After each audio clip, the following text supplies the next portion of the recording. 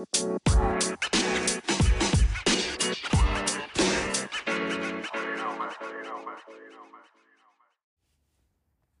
right. Welcome back. This is the Plus Money Pod with your host. Thank you for liking, clicking, subscribing, listening. Please share with everybody and anybody. Like I said in the last episode before we signed off, if you go 4-1 with me on a weekend or something along those lines, it's pretty sweet. Not every day is going to be as glorious as the wild card weekend. And just share with anybody. Word of mouth is the best advertisement. And I believe that if you provide great information, entertainment, it goes a long way. So hopefully that's something that we continue to bring for you guys. This show is going to recap the wild card as we went 19-7 overall. If you listen to every pick given out on the last episode, which is a pretty impressive run. And we just look to build on that in the divisional round. So we're going to recap the games briefly, and we're going to scratch the surface on the divisional rounds. We're not going to really drop every single tidbit of picks because there's just so much more information to be coming out before we make those final decisions. I'm a late bettor. There's people that open up the screen as soon as lines jump out and they're like, damn, let me get the Chiefs +3. I don't blame them. I don't blame them at all. That's an advantageous number. Patrick Mahomes is 8-1-1 as an underdog, and they want to jump on the early lines. That's why it's down to 2.5. I'm more of a person that likes to get all the information. Look at how Vegas and the books particularly are changing the numbers to how people are betting them. I'm more of a I like late action, let's say. But believe it or not, majority of the time, my closing line value is very good. Even if I do miss the opening number of the Chiefs plus the 2.5 or something like that,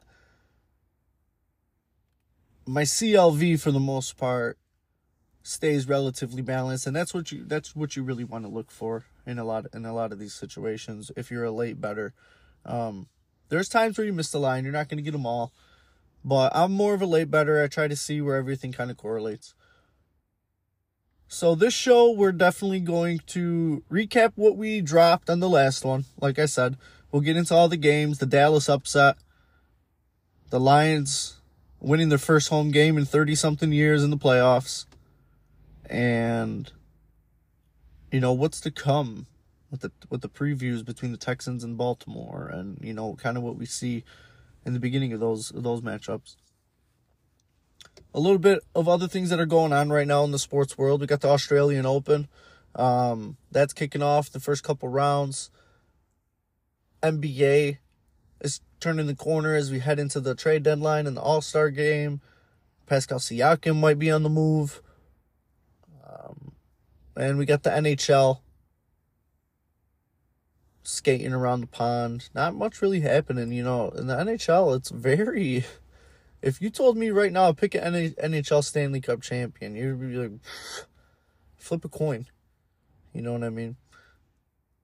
So we'll get into all of that coming up here shortly. Plus Money Pop.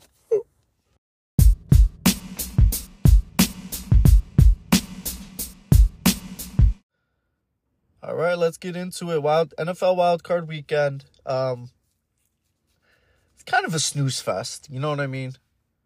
We had two games that were theoretically, they were kind of over by halftime or mid-third quarter. I want to say 1, 2, 3, 4, maybe 4 games that were theoretically over by the third quarter. But hey, we're not complaining because we did really sick. 19-7 with all the money lines, overs, props. We're going to get into them as the order they came in. The first game, we got terribly wrong. There was a lot of things I overlooked with the Browns and the Texans. I leaned on the Browns and their defense, thinking that the playoffs would bring them something different. But sometimes when you're betting on sports and you're looking into data and research, the proof is in the pudding. They were not the same defense on the road. The over in every single Browns game on the road hit. They were 9-0 on the road, including this game. They were 8-0 coming into the over.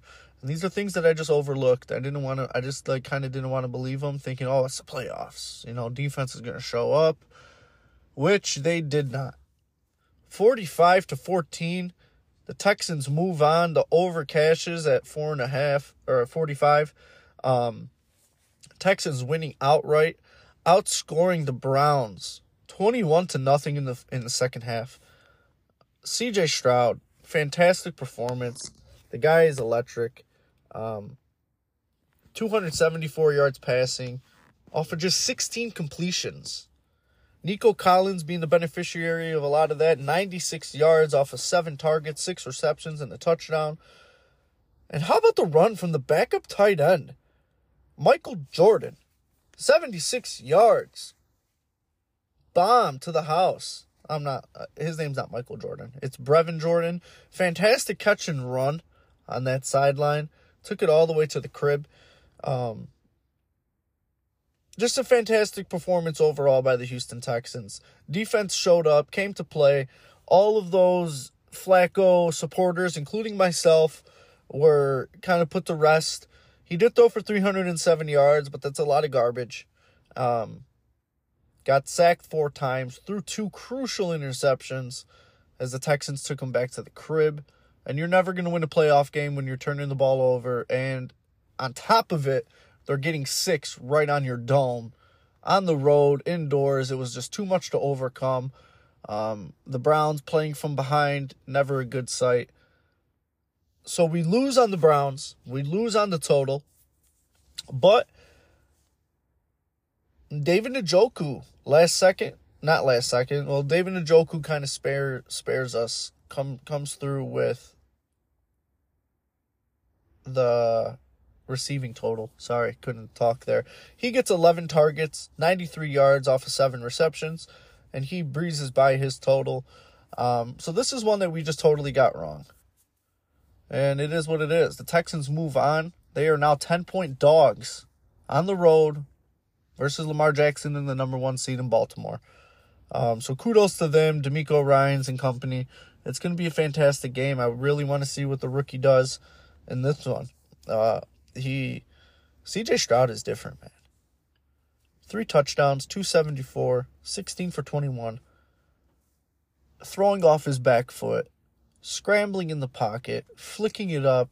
Nico Collins diving catches. What else do you got to see to show that this guy should have definitely been the number 1 pick of the draft? If it wasn't for the Panthers owner butting in and basically telling the team that we're going to take Bryce Young, it could have been a different season for the Panthers. Needless to say, their offensive line kind of is shit. That just leads me, the NFL is such a team sport. It's crazy. Like, Bryce Young could have got drafted by the Texans and have been having success. We just don't know. The offensive line, the team, the overall pieces are just so much better than what he has to work with in Carolina. He's running for his life. So, just throw that out there. It's the ultimate team sport. So we get that wrong. Njoku kind of saves the day a little bit. And we move on to the Tundra game. Man, it looks so cold in Kansas City. I don't know if anybody's seen in the local liquor store, gas station, they pulled the water bottle out of the fridge and it froze instantly on site. You see the water bottle just freezing into ice. That's how cold it was in this game. I live in Michigan. My ass was shoveling snow all weekend because we got bombarded by that blizzard. My hands were fucking freezing with the wind. Let alone, these guys are going out there trying to catch a football and tackle. I'm like, I don't know how these guys do it, but kudos to them. The toughness, minus 30 degrees or whatever it was on the wind chill. Kansas City Chiefs at Arrowhead take down the Miami Dolphins, cover the spread, -4.5 versus the Dolphins there. The under ends up cashing 43.5, 26-7. The Dolphins only muster up a touchdown from Tyreek Hill. And much like we suspected,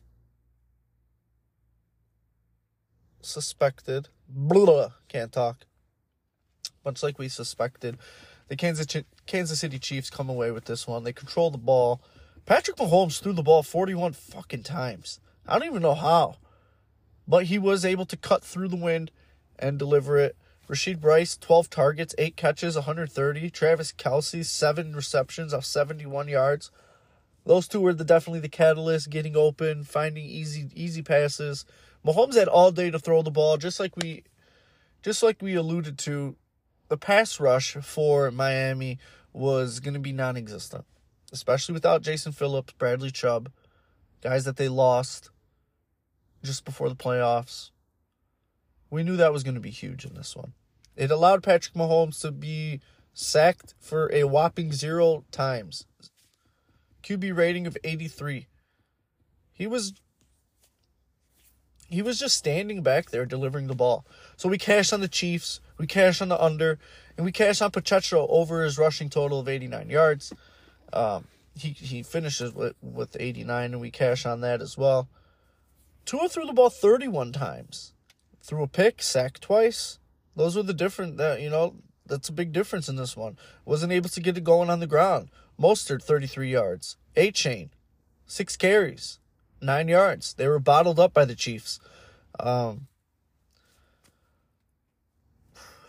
It is what it is. That's what we've seen coming on this one. I'm not going to really dive too much into it.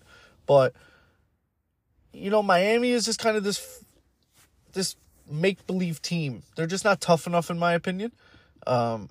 Losing that last game to Buffalo kind of showed you all that you need to know. And I don't know where they go from here. Like, how do you improve this team? What do you do differently? The dynamic offense, putting up 70 points on a team earlier in the year to just put up 7 points now. How do you explain that? There's a 60-point gap difference between the game that they played earlier in the season to now in January. Granted, yes, it's a different team, it's a different time, everything, but it's kind of eye-opening. There's something there that you have to fix. And I think it's a certain level of toughness, tenacity on the defensive side of the ball. Patrick Mahomes had no pressure put on him whatsoever.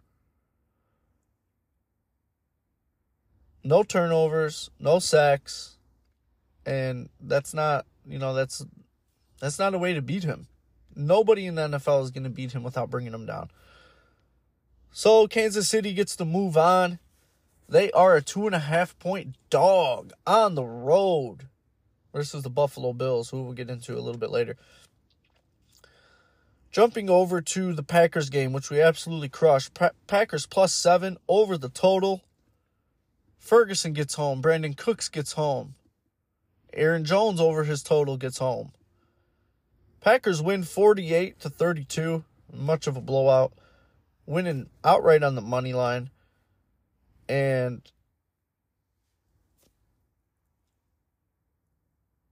I hate to say, but, a lot of people seen this coming. Dallas, it's just make-believe. We stated on the show prior to the game, you could pass all over this team, especially without Diggs locking down. And that's exactly what Jordan Love did in the first half. He only had to complete. This looks a lot similar to somebody else's numbers. 16 for 21, 272, and 3 touchdowns. Hey, might as well just put C.J. Stroud next to his name. Aaron Jones goes off for 21 yards rushing and 118, 3 tutties. If you had that cashed. Aaron Jones, 3 touchdowns, plus seen anywhere from plus 500, 5,000 to plus 2,000. So that cashed in flying colors. Aaron Jones has now 4 straight rushing games over 100 yards versus Dallas, and he has 5 straight 100-yard rushing games overall. Romeo Doubs opened all over the field. Dallas could not do anything. Dak Prescott basically gifted the game to Green Bay with those 2 pick sixes. You can't win the game when you do that. Much alluded to like Joe Flacco. Very similar stat lines all the way around in this one. As Ferguson cashes for us, Brandon Cooks with the late reception cashes for us, and Aaron Jones, plus Green Bay in the total. We go 5-0 in this game. But where does Dallas go from here? Bill Belichick is available, Mike Vrabel. Do they keep McCarthy? Do they change coordinators? Dan Quinn is getting interviewed all over. There's a lot of people that have expiring contracts. I don't know. Dallas is just a fugazi team. DVOA defensively had them way below metrics on where a lot of people in their minds had them, I want to say. Dak, now 1-6 ATS in the playoffs or something along those lines. Okay. There was something visibly there. You know, he threw a couple balls behind CeeDee Lamb, and then he's kind of yelling at Lamb. Lamb wasn't really responsive. The defense couldn't get a stop. When your defense is, you're looking up at the scoreboard the whole time and they're getting destroyed. And every time the pressure is mounting, we got to go down and score. And, they were driving at a moment there. Before that second interception, I tell you, if they would have went down and scored on that possession right there, they would have been in it still. And Dak did RPO, took it up, was eyeing, just looking Lamb down the whole time, and delivers the pass right to the Packer player. So, I don't know where you go with this team. Kind of a dumpster fire at this point. Packers move on. They get 10 points going to Candlestick Park versus San Francisco 49ers, the number 1 seed. We'll preview that one a little bit. But kudos to Matt LaFleur, who's hot. Just as hot as Jordan Love is the guy that's calling the plays. Kudos to Matt LaFleur and changing this thing around, getting everybody healthy at the right time. Aaron Jones being back is pivotal, and we're going to see what they can do against the Niners. The snow game, Buffalo Bills versus the Pittsburgh Steelers. Buffalo covers -10, 31-17. The over cashes in flying colors, over 40. As this thing was moving up and down. We've seen it as low as 33 with all of the weather and everything impacted. That was going to be happening on that Sunday, to the game being moved to Monday, and it closing at 39. 39.5 in some spots. Then it was just crazy. Bills Mafia was sweeping all the seats just to sit down. A lot of them were standing the whole time. As touchdowns were being scored, the snowballs were being thrown in the air. The field was, I think a lot of people knew the field was in great playing and throwing conditions around pregame. The wind died down significantly, and you were able to throw the ball. The Bills get out to a huge 14-0 lead in the first quarter, and the Steelers had a moment there where it was 24-17. If they could have got a touchdown, it could have been interesting. But Buffalo ultimately got to stop, went down, scored, and extended the game. Josh Allen in this one, 21 of 30, only 203 yards passing in that span, 3 touchdowns. He was brought down 2 times with 2 sacks, but he also had 74 yards rushing. So 275 yards total, let's say, for Josh Allen. A rushing touchdown and a passing. He was definitely the best player on the field, took over, MVP. Now let's talk about that fake slide. Because earlier in the game, Josh Allen slides, and a Pittsburgh Steelers defender who's pursuing him for a tackle lands on Josh Allen with his hands up in the air already. Like, oh, shit, he's sliding. I can't stop myself. I'm running full force. My hands are in the air, and his body lands on Josh Allen, and he kind of bounces and rolls off him. Josh Allen bounces up, looks around. Hey, dudes, throw the flag. Bam, instant flag comes out. Roughing the passer, roughing the runner, whatever the hell, roughing, 15 yards tacked on, as Buffalo goes down on that drive, I think, later and scores. Fast forward later in the game to Josh Allen's touchdown run for like 50 yards.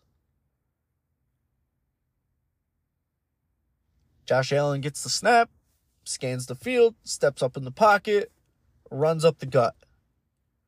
Busts through to the secondary, let's say 10 yards in, gaining the first down. He's approaching the secondary and the left hashes, and he chops his feet as if he's about to go and take a slide, which makes a lot of the Pittsburgh defenders kind of hesitate and chop their feet, anticipating the slide. And what does he do? Boom. Cuts it up the field even more, turns on the burners, busts through everything, and escapes for a touchdown. There's just so many things. I don't even know. It's a playoff game. It's pushed back being one thing. You couldn't play that game. It was a blizzard. What did I tell you about shoveling snow earlier? These guys are nuts for even playing in this shit. But the NFL has to do something about that fake slide. I think it should be, the defense just has everything working against them already. Now they have to worry about the quarterback faking sliding in the open field. Do I tackle him or not at full speed? And then all of a sudden, a guy like Josh Allen, who's a fucking tight end or a linebacker, to bring him down, he's going to get another 4 or 5 yards no matter what if he fake slides and you hesitate for any second. The NFL, they got to do something about that. They got to look into it a little bit and how they can protect the defense a little bit more too, right? One thing I will give them kudos. The roughing the passer and late hit out of bounds, that has been chopped down significantly. And I do give them kudos to that because it's been more enjoyable to watch. Not every play is a late hit out of bounds, man. They were calling that so much last season, and also the roughing on the quarterback. But it seems like this year they were told to put those flags in their pocket on those plays. And it's been a lot better of a product, I will say. So Buffalo controls this game throughout, 31-17. The Steelers,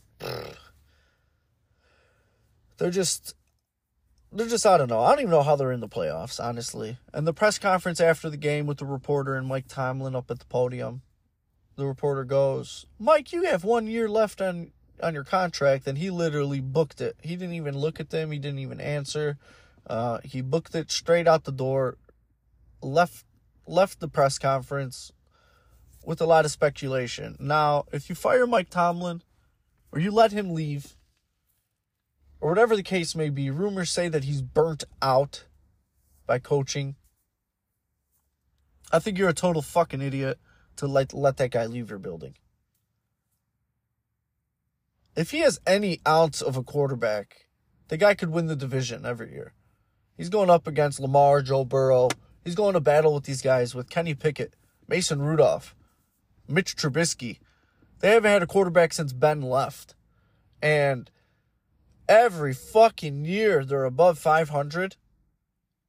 What else do you want from your head coach to get the most max out of your team? Schemes, defense. I really don't know what else you could ask for. To have that guy wanting to possibly even quit on you. He's quitting on you. He's quitting on Pittsburgh. Not Pittsburgh letting him go. He's like, damn. Like, do something for the guy. Shit. Kenny Pickett? Mason Rudolph? And he's still in the playoffs? How? How does this even happen?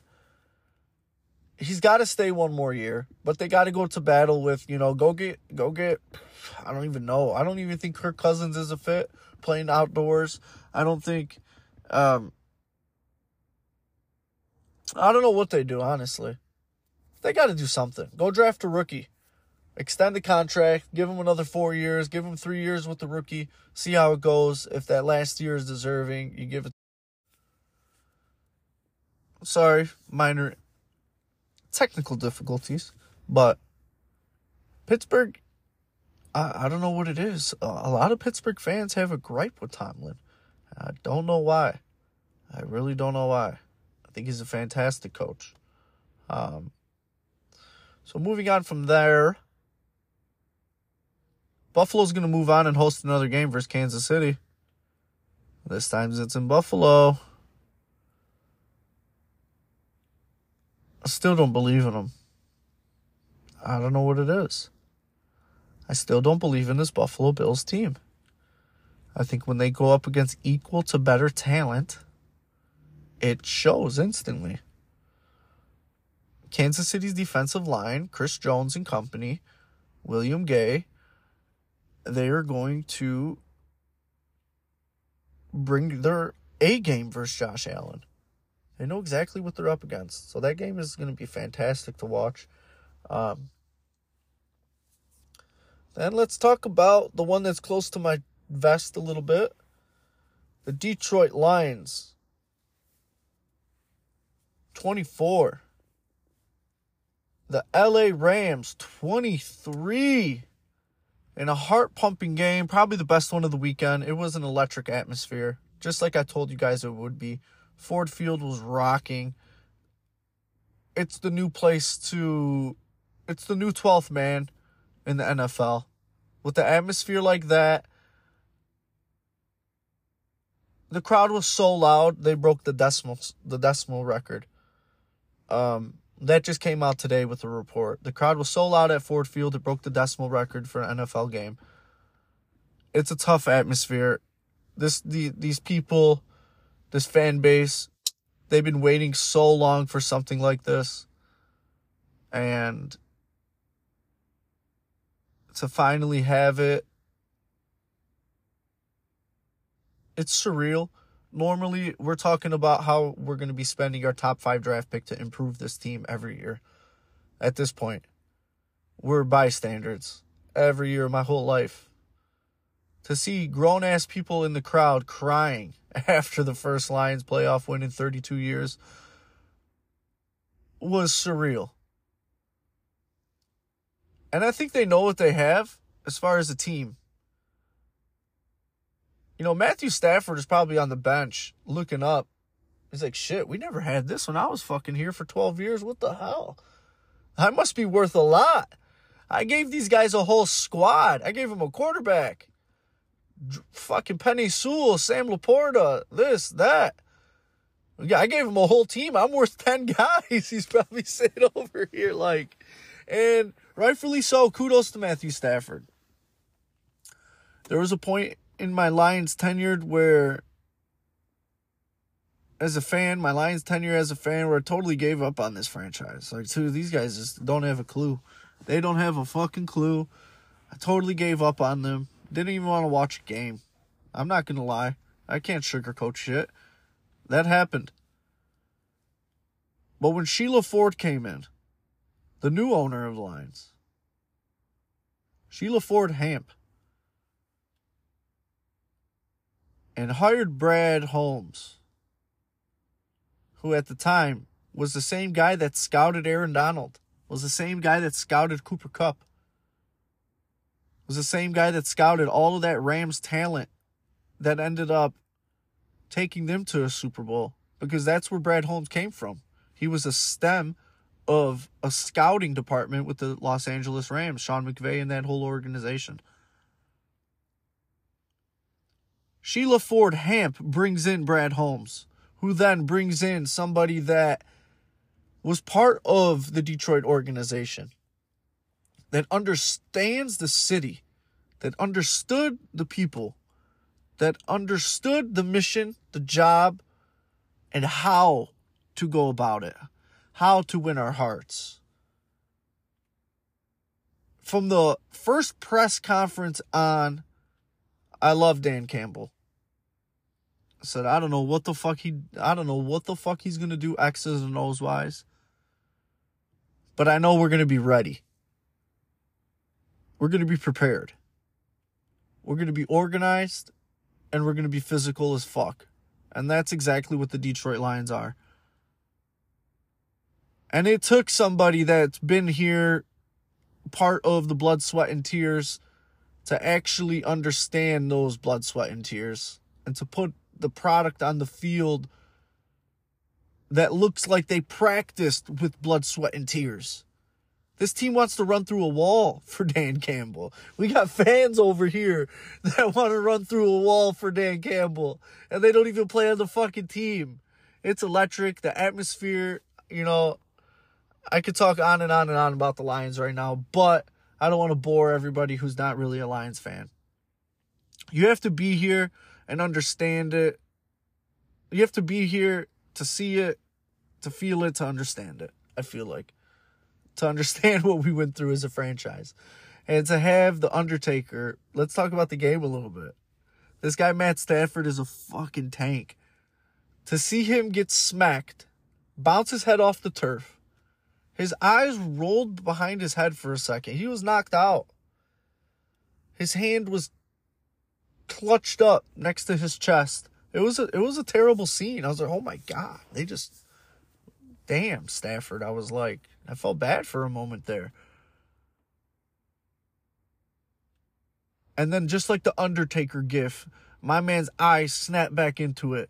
He fixes his face mask. He rises up, gets his ass off the turf, jogs towards the sideline under his own power.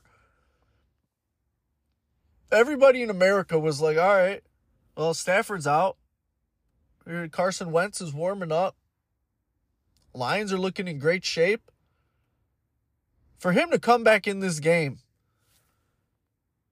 I don't know what they did to him in that medical tent, but he came out this game looking like vintage Brett Favre. Slinging it, bam. First play, bam. Cooper Kupp, Puka Nacua, in between 3-4 guys. Bam, screen pass to Puka, he's up the sidelines. Like, Matthew Stafford is one tough son of a... Probably the toughest quarterback I maybe ever seen in the NFL. Especially witnessing him here 12 years getting destroyed because we never had an offensive line like we do now with Penny Sewell, Frank Ragnow, and these guys to protect him. He got destroyed here in Detroit. The toughest quarterback in the league. And the most soft-spoken. Because in his tenure here, I will say, he never said a damn thing. In his 12 years here, never said a damn word about, I want to win now. We need to do this. We need to win now. It was always the Stephen Curry press conference. Oh, we're going to get better. We're going to work on things. And, we're going to get better. It's a tough one to take. I love my teammates. He never really, that's something that a lot of Detroit fans have a bone to pick with him when his time was here. But needless to say, Lions get it done, 24-23. Stafford throws for 367. 2 touchdowns. Puka Nacua cashes, setting rookie records. 181 through the air, a touchdown. 9 catches off of 10 targets, along to 50. But Cooper Kupp doesn't get home on this one for us. 27 yards off of 9 targets. The Lions really did a job on blanketing Cooper Kupp, and that's why Puka was open majority of the time. On the Lions side of things, Jared Goff, spectacular, no turnovers, a touchdown, 277 in the air, a completion percentage of 81. Sorry, more technical difficulties there, but Jared Goff, completion percentage of 81%, 22 for 27. Quarterback rating of 121. He was fantastic, dude. Fantastic. He had a couple passes to Josh Reynolds. One of them was a skinny little post on the left hashes. That was amazing. David Montgomery, 57 yards, average 4.1, gets a touchdown. Jahmyr Gibbs, kind of slow in this one. Only 25 yards rushing, only off of 8 touches. He does pick up 43 in the air, though. Just a dynamic running back. Amon-Ra St. Brown, 110, cashed on that slip. Very surprised to see Sam Laporta out there and moving how he did. That was thoroughly impressive. So we do cash on the Lions money line. I don't know how the over doesn't get home, guys. I was sure this total was going to get home. We don't even get a touchdown in the second half. The total was sitting at 52, if I'm not mistaken. And it ends at 44. after getting 38 points scored in the first half. 3 field goals in this one.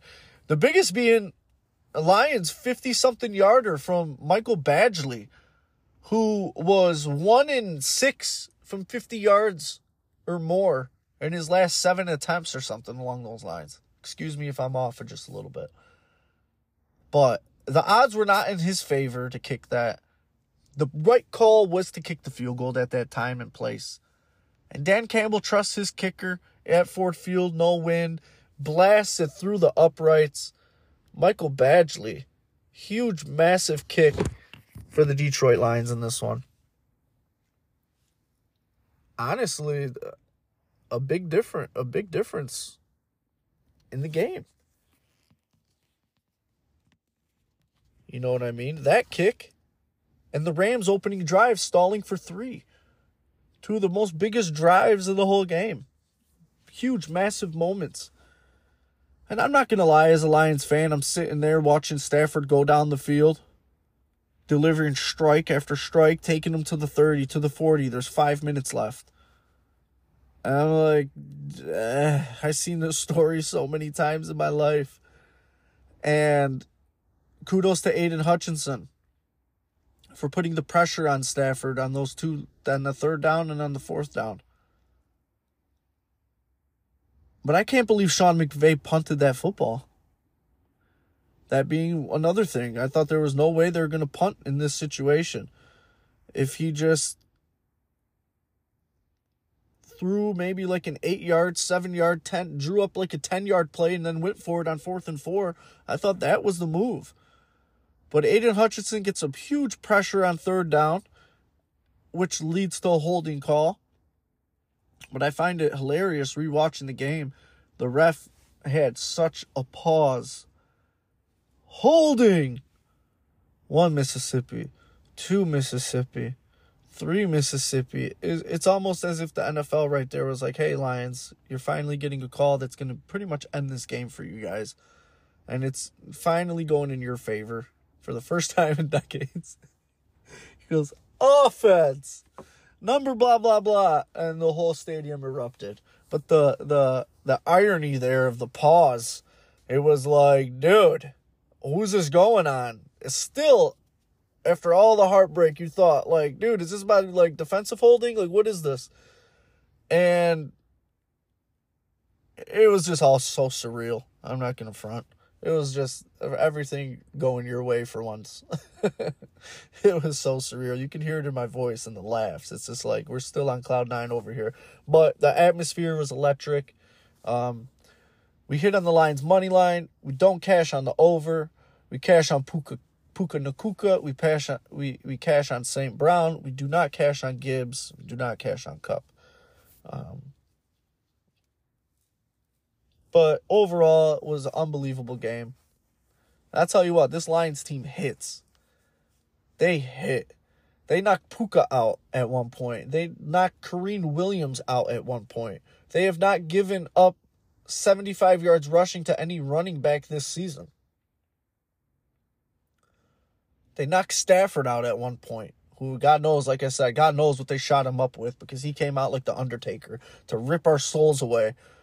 And if it wasn't for even a couple questionable calls, a holding, and even on that last 4th down play, Puka was grabbed a little bit by a Lions defender. Man, what a trooper Stafford is. But the Lions move on. They're going to get another home game at Ford Field, which is just crazy to think about. And, you know, after that Dallas bullshit to end the year, it actually works out where the Lions are the 2nd seed out of the blue.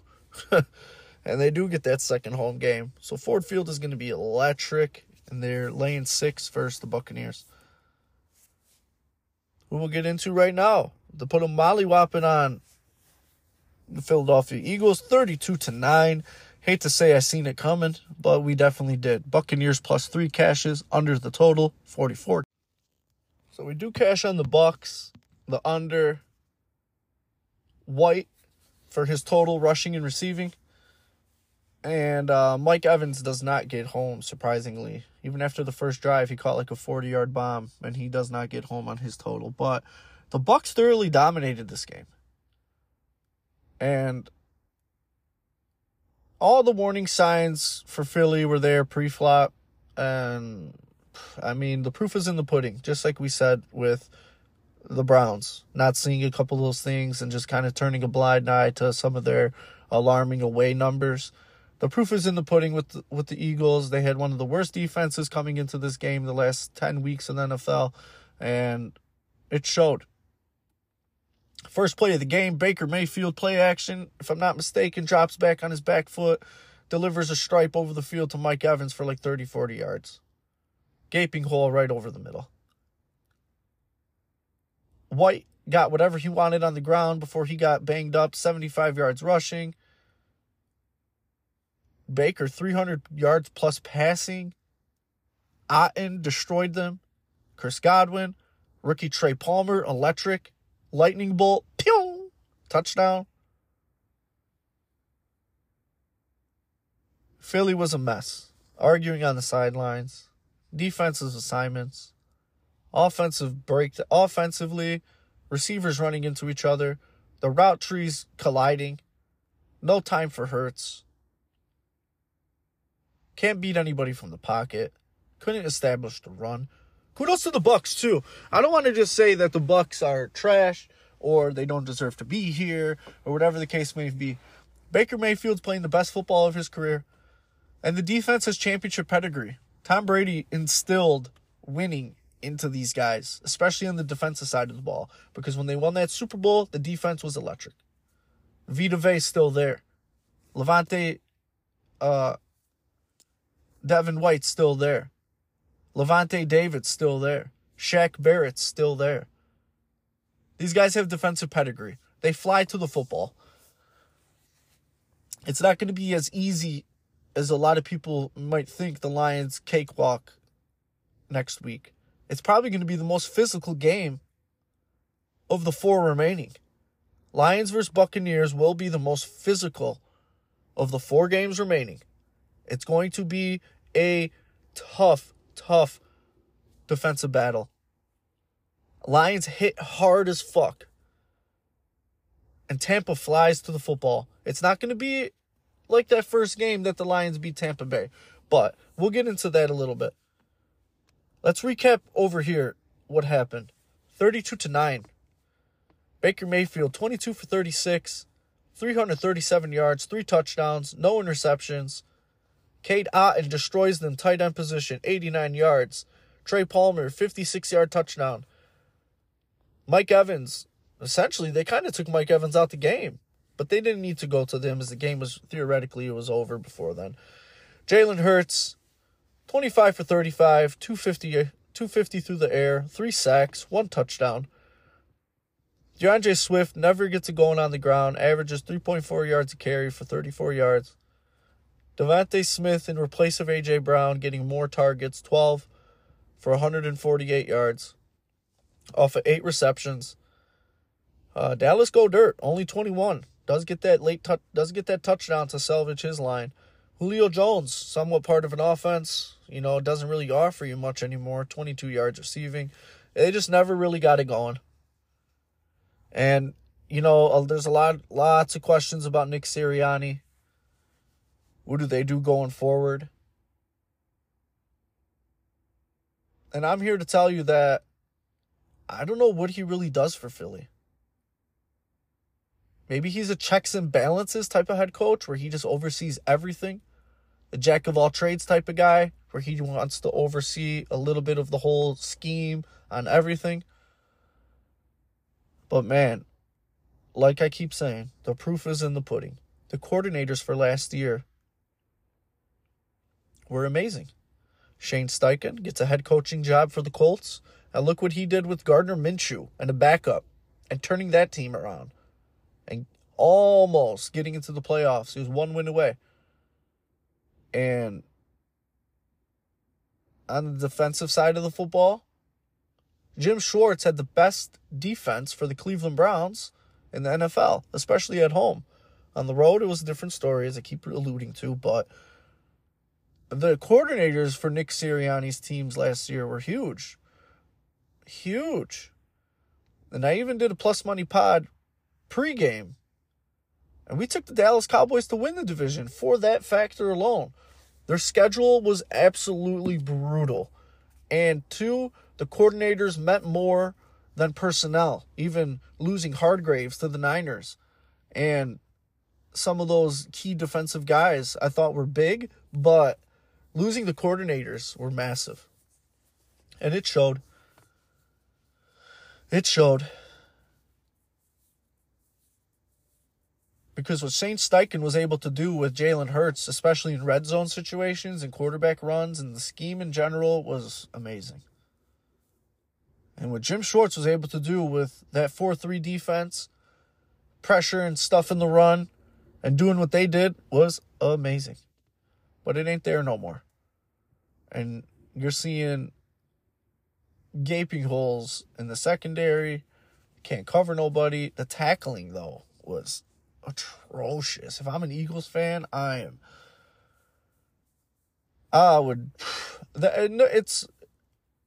you can understand why they want a clean house, but I don't think that's the right thing to do, because who are you going to replace Sirianni with? You're going to go grab Mike Vrabel? All right. I could be down with that. Or do you let Sirianni fix up his coordinators again and reel everything back in? Because, you're only one season removed from a Super Bowl. Do you go get Frank Reich and bring him back just to be the OC? Do you go get Ron Rivera, which are all rumors, to be the DC? Do you go... I don't know. Do you go... I don't know what you do, honestly. Who else is really out there? Do you go get Josh McDaniels? Do you let him start calling some plays? I don't know. I don't know where they go from here, but I don't think firing Sirianni is the right choice. I think adding Frank Reich would be nice. He did good in Philly that one season before he went to the Colts. Kudos to the Bucs. They get the job done. Baker's playing amazing. They're going to be 6.5-point dogs to the Detroit Lions next week in the divisional round. So we got the remaining 8. Wildcard weekend next week is going to kick off Saturday. Let's preview these games a little bit. We're just going to scratch the surface. Nothing too crazy diving deep. We got the Houston Texans, 4:30 Saturday, traveling to Baltimore. Baltimore is laying 9.5, 10 in some spots, over under a 43.5. These two teams met in week 1, and rookie C.J. Stroud was getting his first playoff action. A lot has changed since then.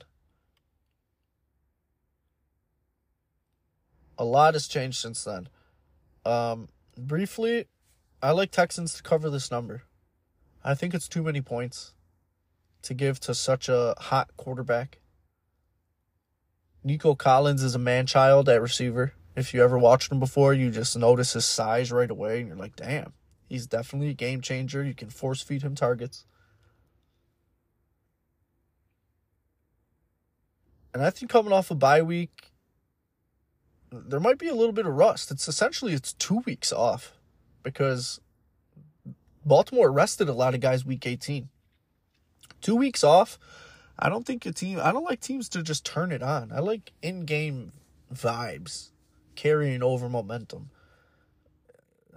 Just to turn it on. Guys have been sitting on their couch for 2 weeks. Now they got to come and turn it on and tackle and hit hard in the cold. And, I just think 10 points is a lot for a quarterback that's able to scramble, maneuver in the pocket, deliver the football. DeMeco Ryans is going to have a lot of different looks for Lamar, and they're going to make Lamar try to beat him with passing the football, which is something that he hasn't done in his career. He's 1-8, I think, with double-digit spreads. Something along those lines, much like we had Dak Prescott pinned down 1-6 ATS in the playoffs. I just think that 10 points is a lot for this quarterback that they're going up against. And then the night game, 8:15 in Candlestick Park. We got the San Francisco 49ers, number 1 team in the NFL, number 1 defense. I think they're the number 1 team. But minus 9.5 versus Jordan Love and company. Over under 50.5. This is another game where I think the points are way too high. For a team that has a running back that's rushed for 5 straight 100-yard rushing games. And you can run on San Fran a little bit. If they have any weakness, that might be it. Pushing the ball down their throats. And I think Aaron Jones, coming off of 5 straight 100-yard games, like I just said again, he's hot and healthy and rested because he missed 8 games this year almost. So I think Jordan Love, being as mobile as he is in the pocket, stepping off of his back foot, delivering the football. I don't think receivers are going to be as wide open as they were versus Dallas, but I think 10 points is still enough to cover. And then we go on to Sunday, where the Detroit Lions, lane 6, at home at Ford Field versus the Tampa Bay Buccaneers, over under 48.5. I have no opinion just yet. I might be too close to the sun on this one. I do think the Lions win. I don't know how convincingly they do take it down. I don't really have much of an opinion at the moment. I gotta look into it a little bit more. I don't think it might resemble a little bit of the first game that they played, but I don't think it truly does because it's indoors, in turf, Lions atmosphere, 2 good defenses kind of battling out. If anything, it might lean towards the under. No crazy opinion on that one. And then we go Sunday night, 6:30 in Buffalo. Buffalo minus 2.5, over under 45 versus Patrick Mahomes and the Chiefs.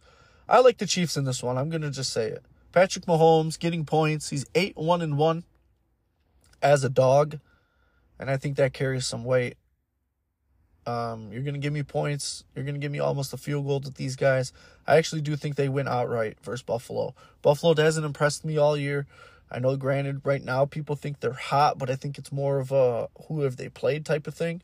If it wasn't for an offsides from Kadarius Toney's dumbass, the Chiefs would have pulled off one of the most incredible plays I ever seen in an NFL game to basically win that one versus Buffalo. And it would have changed the whole season around as far as seeding and this and that and who won the division. And you see how big that moment was now? But I'm going to lead with Patrick Mahomes, slightly, plus 2.5. Even take him on the money line, plus 120. I think they're going to win. That'll do it for the Plus Money Pod. Thank you for joining the recap show and listening to my stupid jokes and insight. It's an honor to bring you guys my knowledge, information, and I hope we just keep cashing slips together. Like, subscribe, retweet, tell somebody, tell your loved ones. And we're going to drop a full divisional round preview like we did the last time with more props and everything, probably like Thursday or Friday definitely before Saturday, so you guys can get all the scoop that I kind of gather up through the coaching and watching everything and just monitoring everything leading up to the games. It's fun. This is definitely fun. I truly enjoy doing this, and I hope you guys enjoy it as well. Any feedback is great. Any hard criticism is great. Like I said, hopefully we can keep cashing tickets and pumping these shows for you. It's Plus Money Pod signing out. Ciao.